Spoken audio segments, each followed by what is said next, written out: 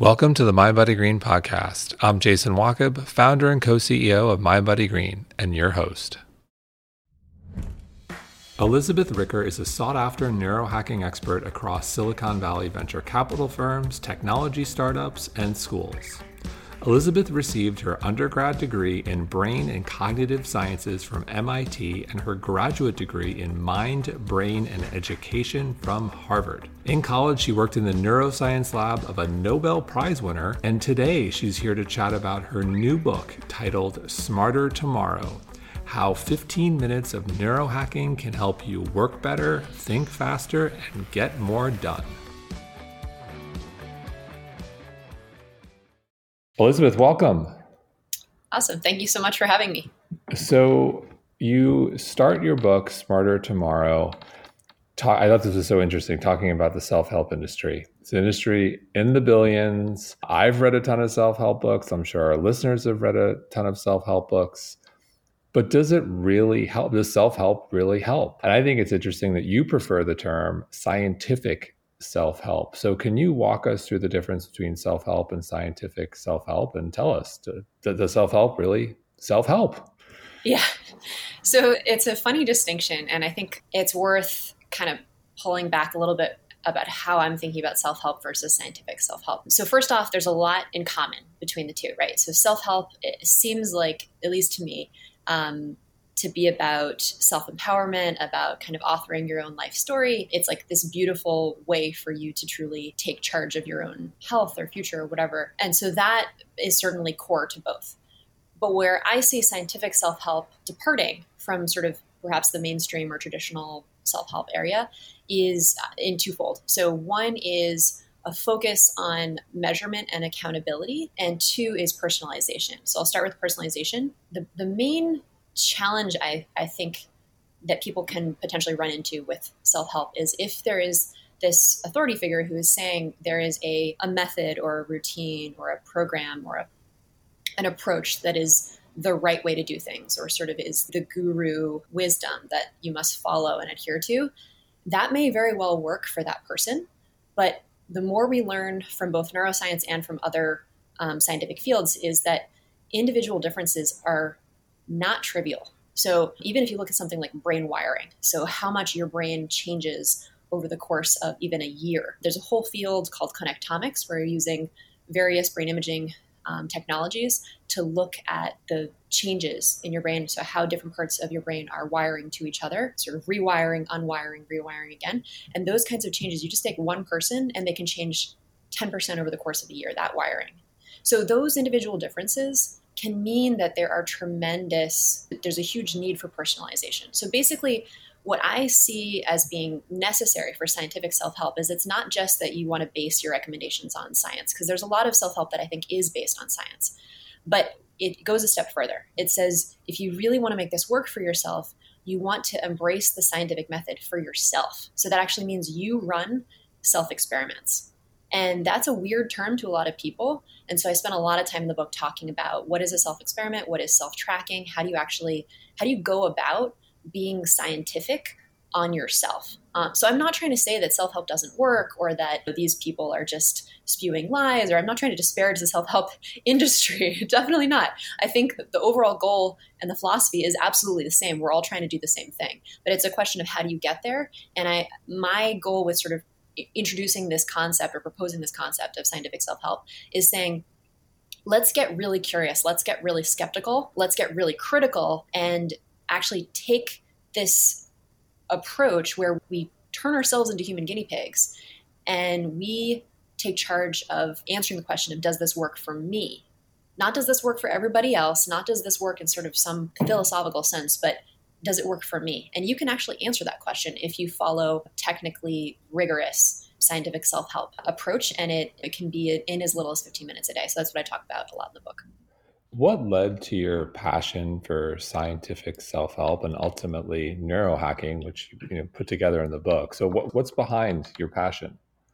Yeah, I think it was a long time coming. There was a lot of parts that, so I guess, well, I'll take your question apart in a few different ways. So one is like, where did the scientific part come? I grew up basically in a family of scientists. And so I was sort of infused with the love of the scientific method from a very, very early age. But at the same time, I also became fascinated with the brain and with neuroscience and with this idea of being able to change yourself and take charge of your own path at a pretty early age, because I didn't learn to read until I was 8 years old, which was pretty late.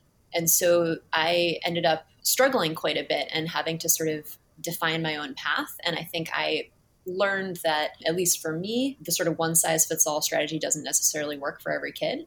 And so I had to sort of combine these worlds of the scientific approach and figuring out what works best for you. And I think it wasn't until like even after I graduated from MIT that I was going through lots and lots of different types of research. And I actually came across the fact that a lot of Nobel Prize winners used self-experimentation themselves. And so I was like, okay, this may actually be a way to bring these two worlds together. And that's how I started to come across the idea of, well, what if we could combine neuroscience with self-experimentation? And then I thought this would be a very cool and hopefully empowering message to share with more people.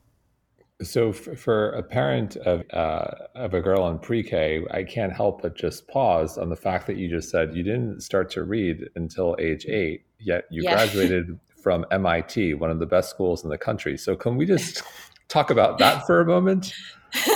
Sure. Well, yeah, I would say that it was a long journey.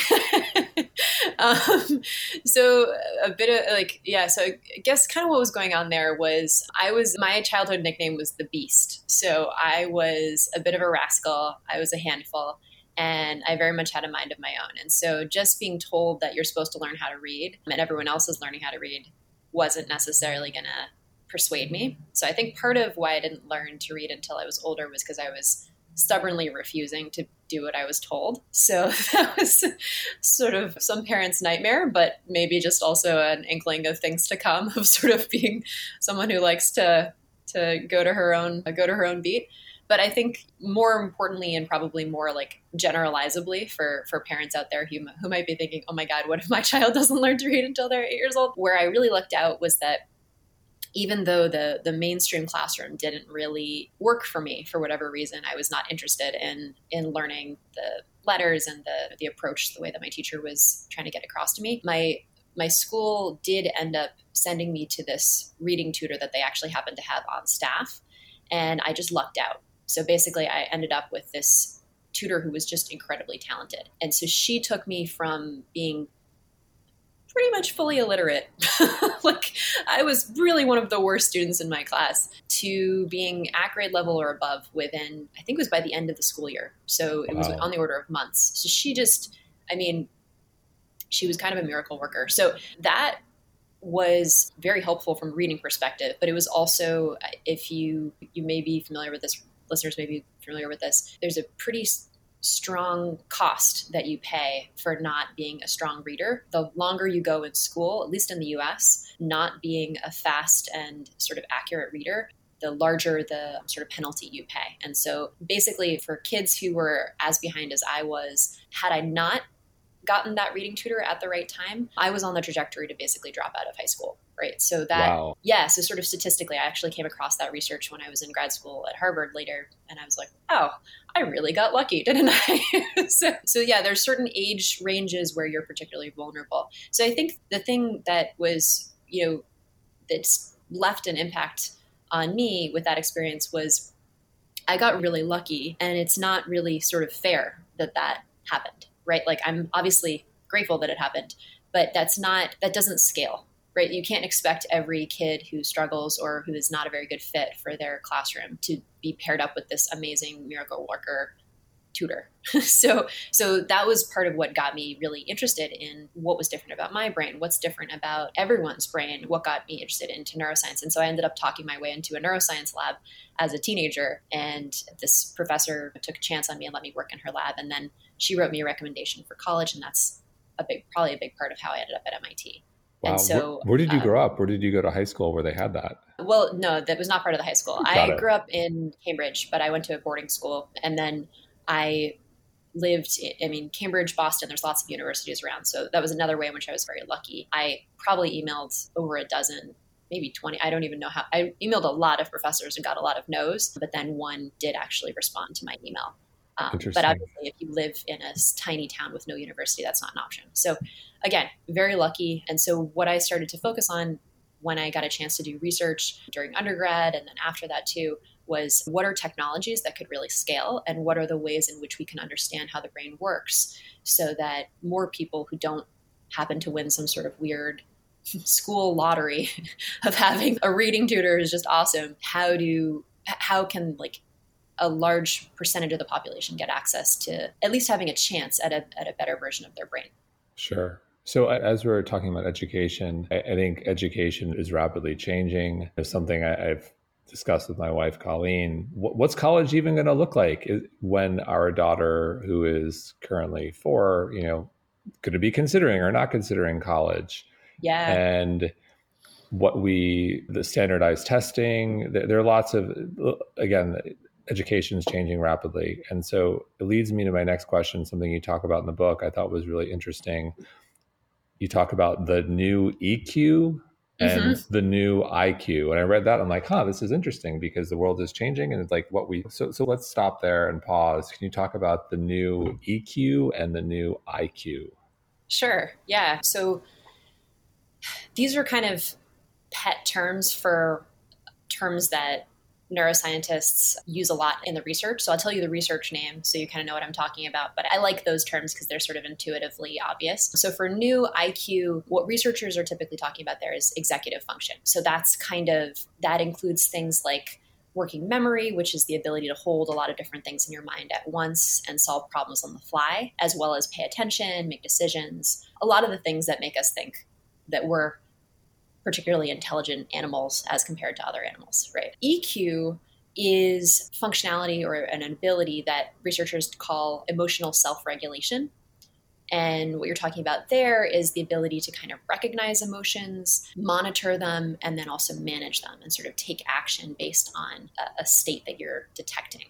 And so both of these are actually quite related. So even when you look at the areas of the brain that are active, say when you put someone in a scanner and you're looking at what the regions are lighting up, both involve areas that we think of as related to self-control. They're both definitely linked. New IQ and new EQ would definitely be linked. And the link between them is sort of this ability to sort of there's a self-awareness and there's a self-monitoring and a self-regulation tie between the two. And I think that actually goes to your question about what might be relevant for future generations about what kinds of mental abilities might be most prized in school, if that exists, in workplaces, right? So I think it does tie into your larger question too, but I'll just pause there because I've been rambling for a while. Yeah, no, it's super interesting. And you mentioned self-regulation. You talk about in the book, you're a huge fan of Viktor Frankl, as am I. Yeah, I'm sure our listeners are definitely. as well.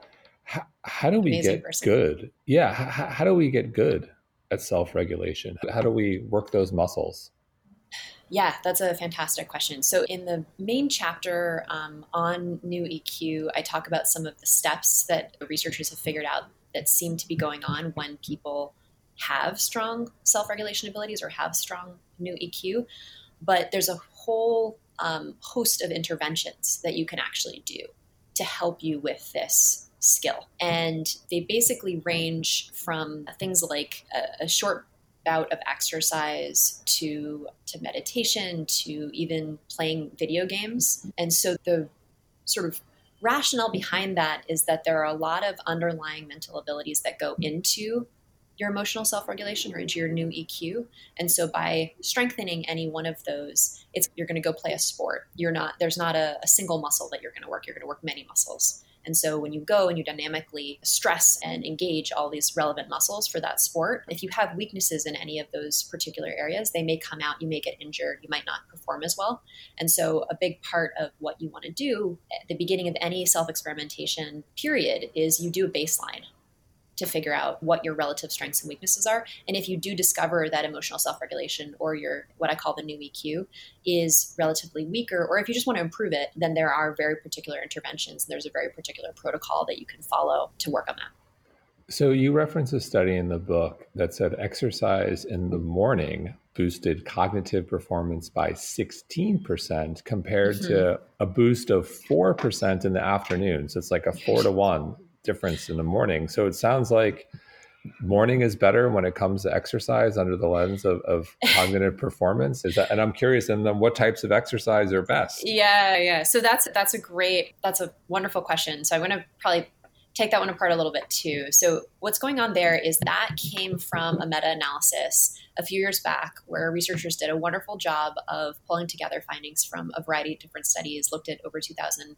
research participants, and then this was sort of their on average finding.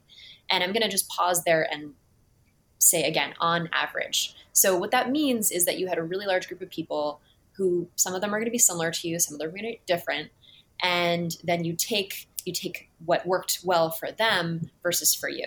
And so yes, their finding was on average that there was this disparity between morning and evening. And part of why that's probably going on, again, on average in the population, is that there are these hormonal changes and arousal and alertness levels that are called, you have circadian rhythms, you have diurnal effects as well. And so what that means is you have hormones that are sort of rising and falling over the course of a day. And you get sleepy at certain times of the day, right? So those changes affect whether an intervention like exercise is going to significantly give you more or less bang for your buck based on what your baseline is at that exact moment. So it's a little complex to explain, but basically the idea is you're a dynamic creature. You're changing over the course of a day. And so if you add exercise, which is a fixed intervention, it will have a different effect on you at different points. Now, big caveat here is I know I keep saying on average, and I keep going back to this individual differences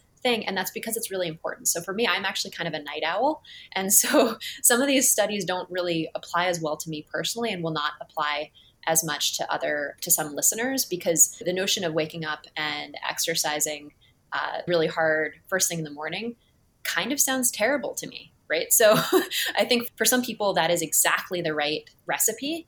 And you discover this through self-experimentation. I'm also not saying that all night owls should not exercise first thing in the morning. There's probably a subset of people for whom that is fantastic, right? So again, what you do when you're trying to do a scientific self-experimentation or a scientific self-help approach is you look at the research literature that has findings like on average in this population, we found such and such. And then you say, okay, that's a very interesting finding. Now I'm going to go test it on myself. Now I'm going to go find out, does this really work for me? And I'm going to take tests before and after, and I'm going to see whether it had a positive effect on me. With all that said, I'm curious, is there a specific type of exercise that the literature says may be better in terms of our cognitive performance? For example, is high intensity interval training better than the treadmill? Yeah. So these are great. So I'm going to give you all the same caveats with any answer that I give you, right? All the caveats, yes. Right. It's all on average. It's all other people, and you have to test it on yourself. But the answer is yes. There have been pretty interesting findings. So even for things like the type of exercise, cycling versus running. So the finding was that if you look at immediate cognitive effects, cycling was a bit better than running. The boost that you get from cycling, again, on average, you have to test this for yourself, right? What works best for you. But what they found in the study was that on average, cycling did work a bit better than running. And then another interesting one was actually resistance training and aerobic exercise. So this one was looking at, they typically found aerobic exercise was like a really nice boost. Resistance training by itself didn't help that much. But if you combine the two, then you had a nice immediate boost. Interesting. So building off of exercise, let's talk about lifestyle. So sleep, nutrition, how we take care of our mental health. Can you talk a little bit about those three and what do we know in terms of cognitive performance and what we can do? Yeah. So these are like the underpinning of all neurohacking. From my perspective, it's like you imagine you're building a house, or you have kind of like a Maslow's hierarchy of needs pyramid, right? The bottom layer, the foundation, should be your lifestyle and your health. And the reason for that is that if you build anything on top of that, it's going to require that you have strong sleep habits, you have strong other health habits. So for instance, if you look at like interventions that are aimed at working memory using video, some of those training exercises can be quite intense. And so they might even make you pretty tired. And so part of what you're doing is the work continues while you're asleep. Well, if you're not sleeping, you're not going to get that benefit, right? It's like these things have to work together. So there are just reams and reams, decades and decades of research underpinning the importance of sleep for learning and memory, for emotional self-control, all of the areas that I talk about in the book. As a new parent, I can certainly tell you firsthand experience that attempting to call up the same levels of creativity and of emotional self-control while incredibly sleep deprived was one of the hardest things I've done in my entire life. Like, our brains are just not well designed for trying to function on too little sleep. So yes. And then you also mentioned mental health. The pandemic has been affecting everyone, right? And so levels of depression, anxiety, these things have been skyrocketing when you look at sort of national statistics on incidence levels. And so there's very measurable results of depression in terms of even IQ. And this is not well known. It should be better known, but it is a very scary statistic. People can lose 10 to 20, even more IQ points from going into a depressive state. Now, thankfully, and this is quite well documented, actually. So it is very scary. But what's the good news is that with successful treatment, people can get back to the same, they can recover cognitively, they can recover their mental performance. But one of the best possible things you can do is, even if you think you're doing fine, just go ahead and take a mental health screener once a year. It's just a good precautionary measure to keep yourself on the right track, because it's a lot easier to prevent a problem than it is to have to deal with it once things start to get really tough. So yeah, just underscoring the importance of all of those lifestyle and health factors. And that's in the sort of 12-week sample program that I talk about in the book. The very first week is focused on figuring out your baseline, looking for potential areas that you need to debug your health and lifestyle, and sleep, exercise, nutrition, all of these things are top of that list. That's where you have to start. If we look at those 4 buckets, sleep, nutrition, exercise, and taking care of your mental health, I'm curious, what changes have you made in your own life that have had the biggest impact for you in those 4 buckets?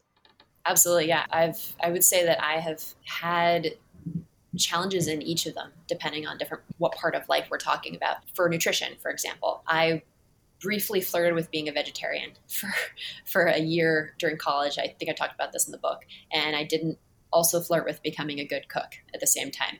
So unfortunately, I ended up extremely deficient in certain key vitamins it was very avoidable. It's not that becoming a vegetarian means you have to be unhealthy. That's definitely not true. But, there are common ones that people tend to fall into when they have restrictive diets. And so I ended up deficient in iron, B12, a number of different areas. And then I ended up with brain fog, fatigue, just lowered mood, lowered energy. And this is quite common depending on what type of nutritional deficiency you're dealing with. So that's just one example. Thankfully, I had a great doctor who we ran blood tests and we figured out what was going on relatively quickly, and I was able to correct it. But a lot of people will go years not realizing that they have nutritional deficiencies, and they're just dragging along, and they don't really fully know they don't know why. And so more people, there's actually a great app that I've used called Chronometer, and it actually tracks your micronutrients as you go along. So if you want to track your food, a lot of people track their macros, which is the carbs, fats, proteins,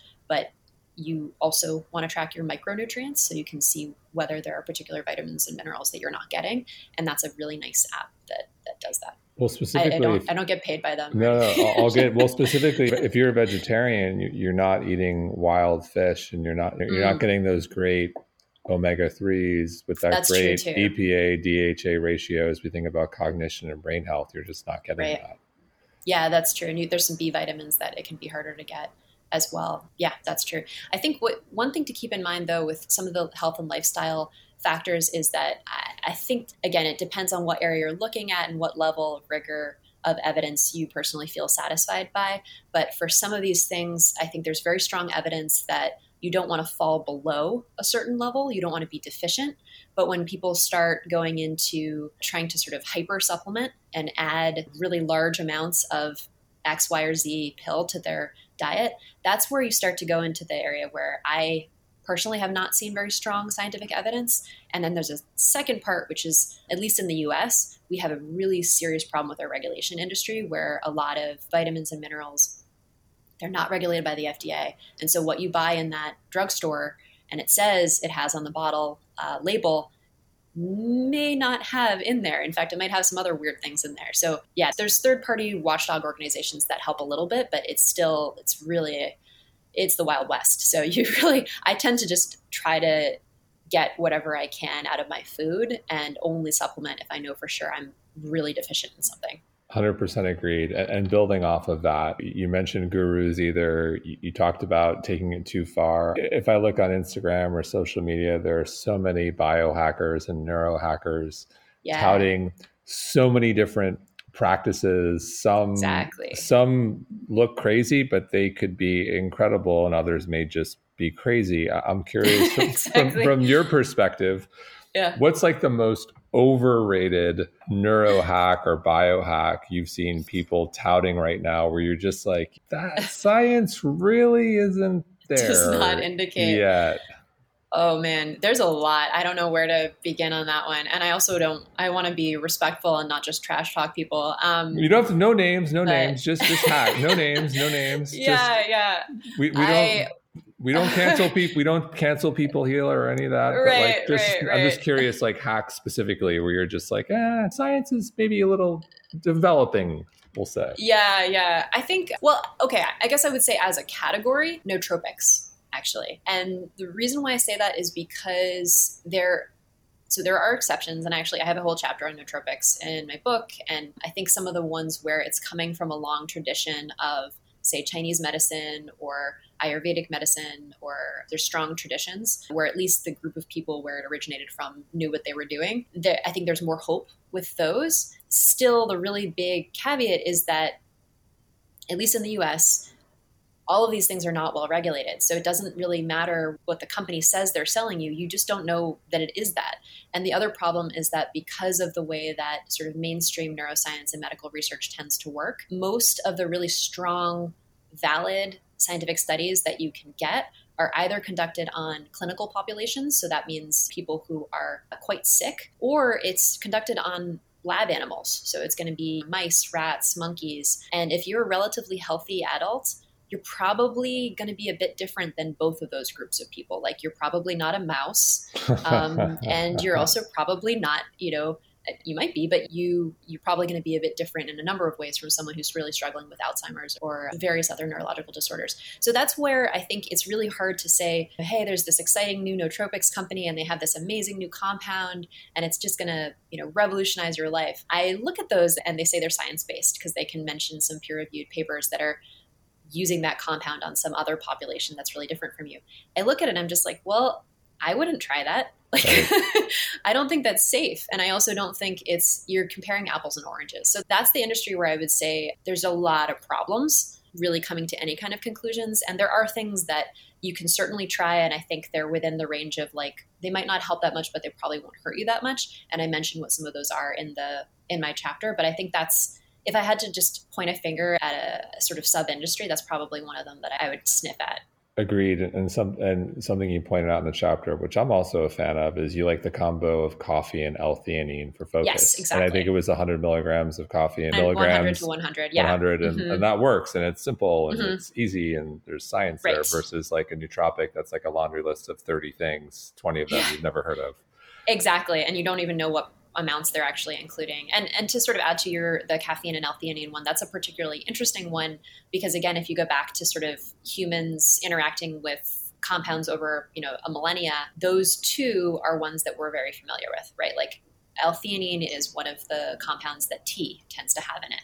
And so most cultures, at least in the semi-recent history of humans on this earth, have had some version of tea that they use as a core part of their culture. And so it's something that we sort of understand that as a compound relatively well. I mean, there's still a lot of research to be done, but it doesn't seem to be as, say, harmful as some of the things that people are playing with that are only 10 years old or 15 years old as a chemical compound. Taking a step back, there's the why. Why do we want to neurohack, biohack? Why do we want to improve our cognition? And I'll segue to your life score. So can you talk about life scoring? I thought that was interesting.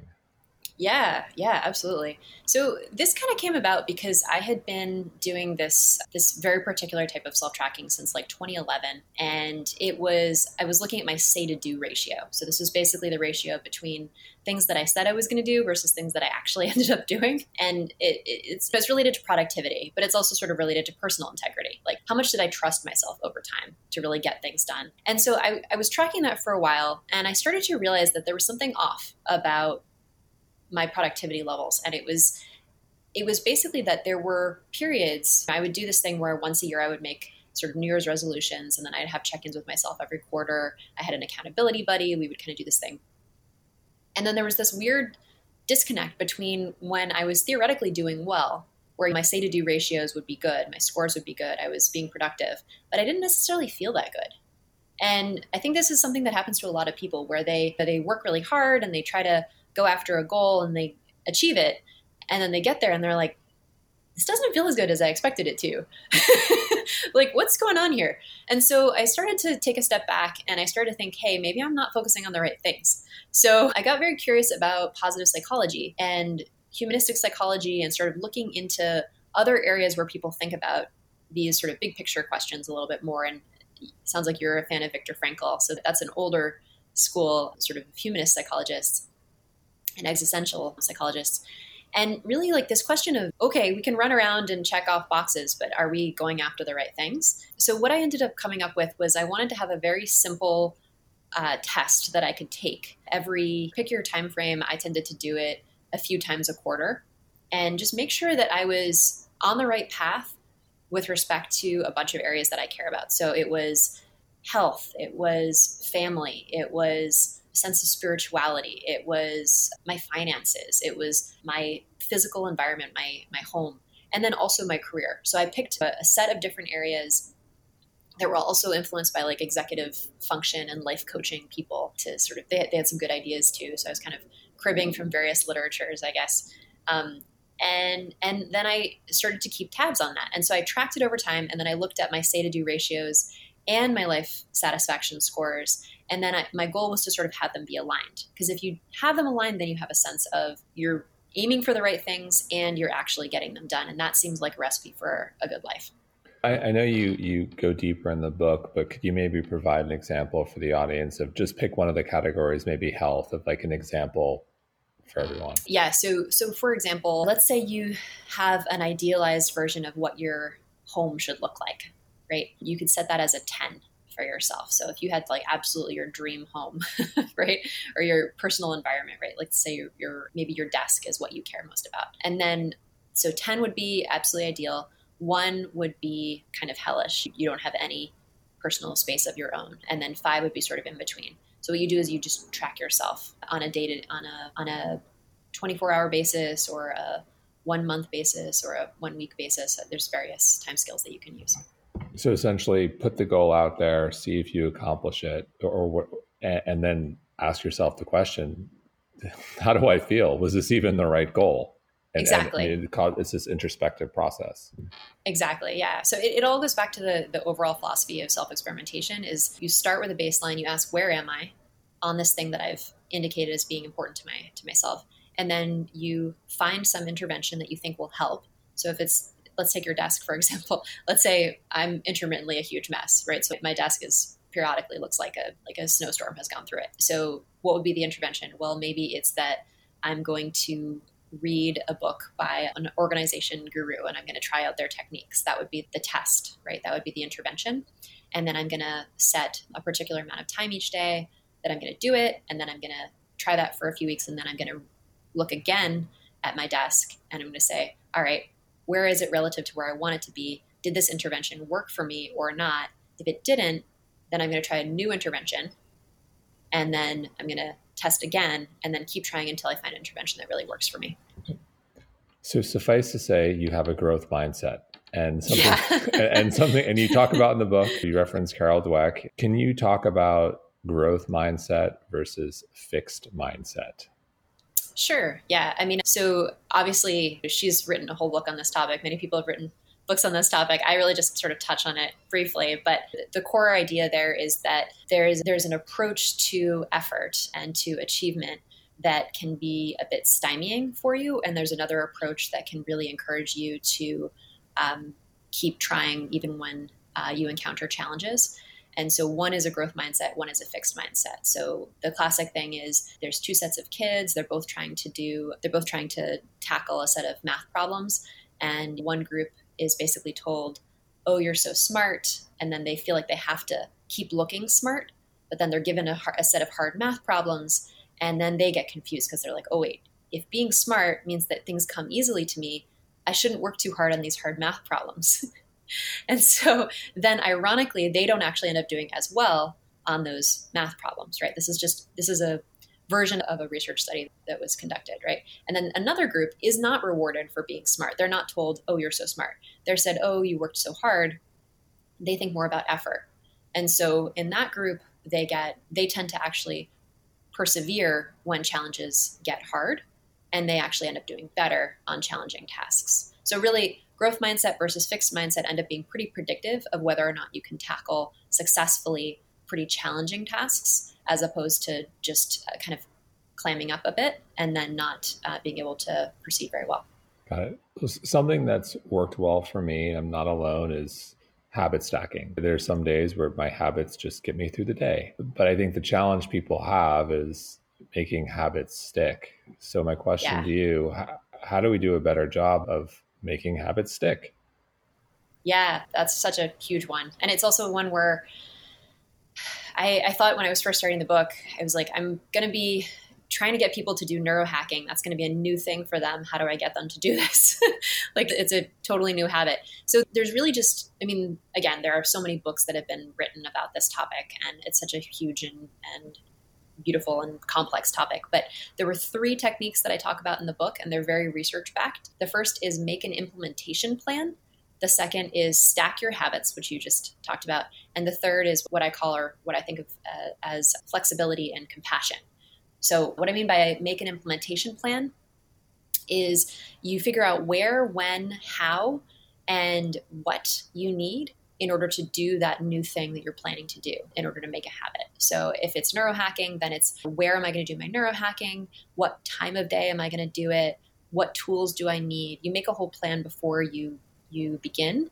And then if you have figured all that stuff out, all the sort of logistical stuff, weirdly enough, the research shows in a variety of different areas, everything from education, this has been found, even on political campaigns, they found that people are more likely to go vote if they make an implementation plan. It works really well. So that's the first one, make an implementation plan. As you said, stack your habits. So you can, pick a keystone habit, say like, let's say you're really good at always brushing your teeth first thing in the morning. You can add your new habit that you want to started right after you've done your toothbrushing.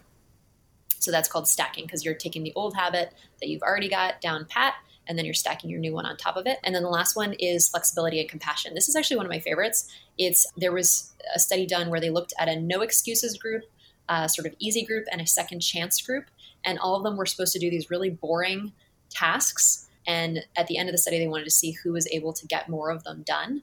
And the no excuses group was told they would only be rewarded if every time they got the task done.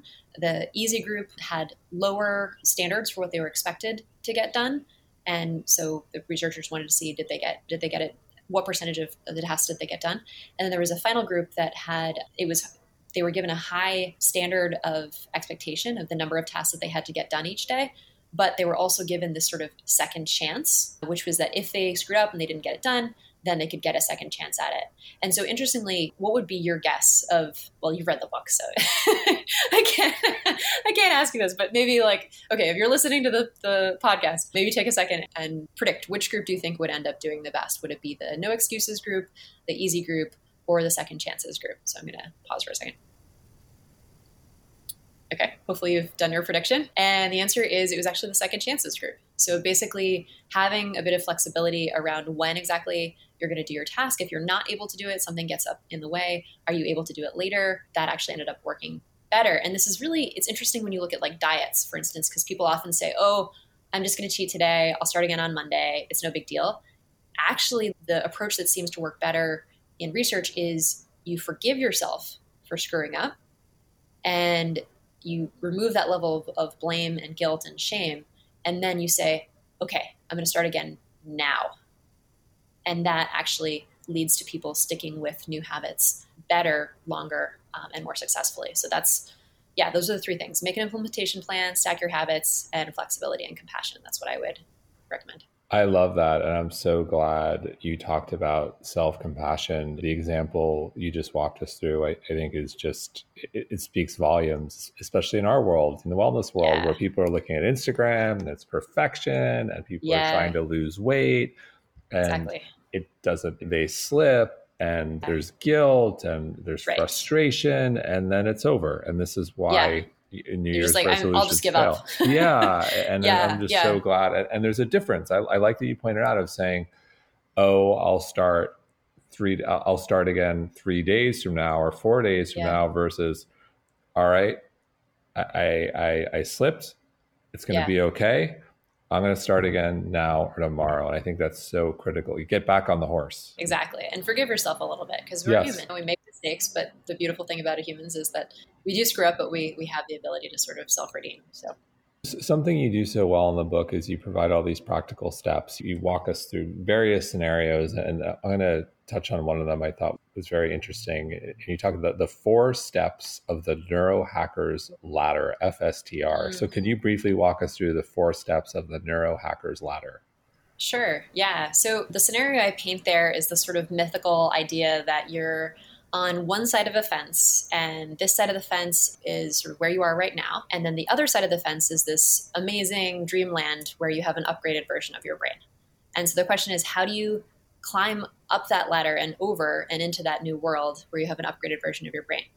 And the answer is you climb one rung of the ladder at a time. And so the first rung is F, and that's for focus. The second ladder, and I'll describe what each of these steps are in a second. I just want to tell you what the FSDR is. So F is for focus, S is for select, T is for train, and R is for reflect. And so now I'll explain what those words actually mean. So the focus is for basically picking a mental target, and it's focusing in on what aspect of your mental performance you actually want to improve. So in the book, I talk about 4 main mental areas. We've already talked about new IQ and new EQ. There's 2 other areas that I talk about as well. One is a kind of lump bucket of learning and memory, and the other is creativity. So those are 4 mental abilities that I have a lot of sort of recipes for how to improve in the book. And there are many other mental abilities, honestly, that I don't talk about in the book that you could also potentially be working on. But this is way too overwhelming. You can't improve everything at once. Like I have a friend who's now a professor at Stanford, and we were joking about how like there's so many different interventions that you could possibly do. And so she jokes about like what she calls the kitchen sink approach, which can work actually. I mean, but the problem with just doing a bunch of different interventions all at once is you don't know what helped, right? You don't know what caused what to actually improve. So what I recommend, since I'm only talking about 15 minutes a day for this stuff, is just pick a single mental target that you're trying to improve and pick a main intervention that you're trying to work on, that you're trying to try out, and that's what you're going to do. So F is for focus, is focus on a particular mental ability. So maybe it's creativity. Okay. So let's say it's creativity. So now we move to the next rung. Next rung is S is for select. So now you're going to pick an intervention. And I talk about 7 research-backed interventions. There's a chapter for each one in the book. And so you can pick out of those 7 or whatever the intervention is that you choose, and then you figure out what is the intervention protocol that you're going to follow. And so at the end of the book, I have 20 different protocols. They're 15-minute self-experiments. It's kind of like a cookbook. You have these recipes. And so it tells you exactly what you need to do each day and how you can actually run a proper scientific experiment, and the randomization and the number of times you have to do it so you don't run into problems with statistical noise. And there's all kinds of technical things that you want to avoid gotchas of, and I don't want to bore you with the details here, but the beauty is that the work is done for you. So if you just kind of follow the protocol, you're in pretty good shape. So let's say you pick one of these interventions for creativity, which is your focus area. And let's say you decided exercise is the thing you want to go with. So you want to test out whether taking a nice stroll outside or doing a HIIT exercise is going to be better for your creativity. So you pick a protocol that says, I'm going to work on this particular intervention. That's the intervention I'm going to pick, is exercise. Now the next rung of the ladder is training.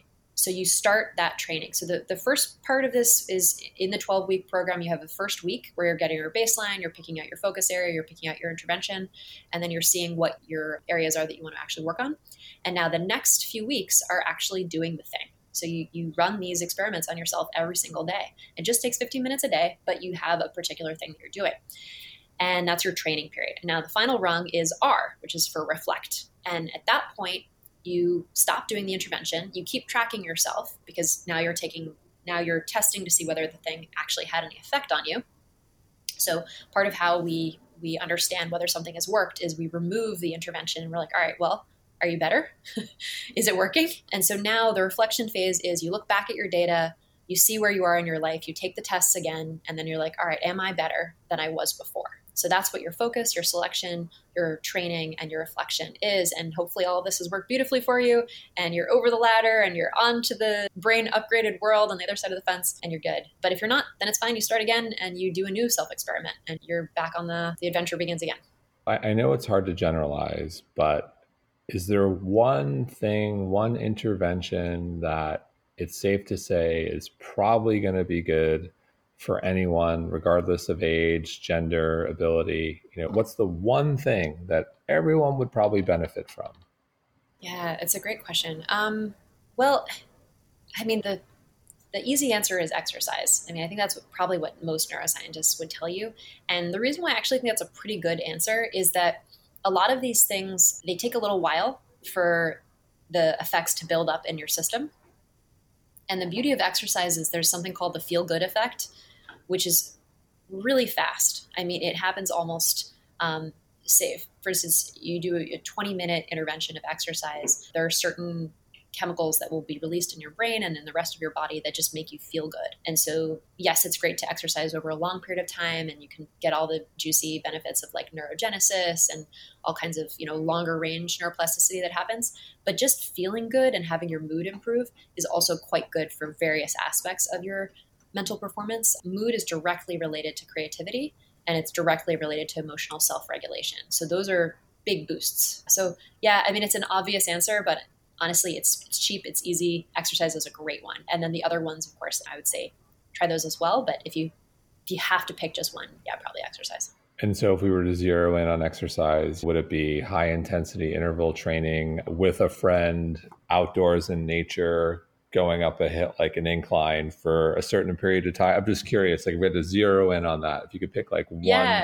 Yeah, no, I think it's a great question. And I think part of my goal with neurohacking was to be able to answer a slightly different question, which is, let's say you are about to go into a high intensity meeting, like a really important meeting, or you're about to have a really difficult conversation with a friend. Basically, I think that the end goal of neurohacking is that you should know enough about how your brain works in different circumstances that you can pick the right intervention for the right occasion.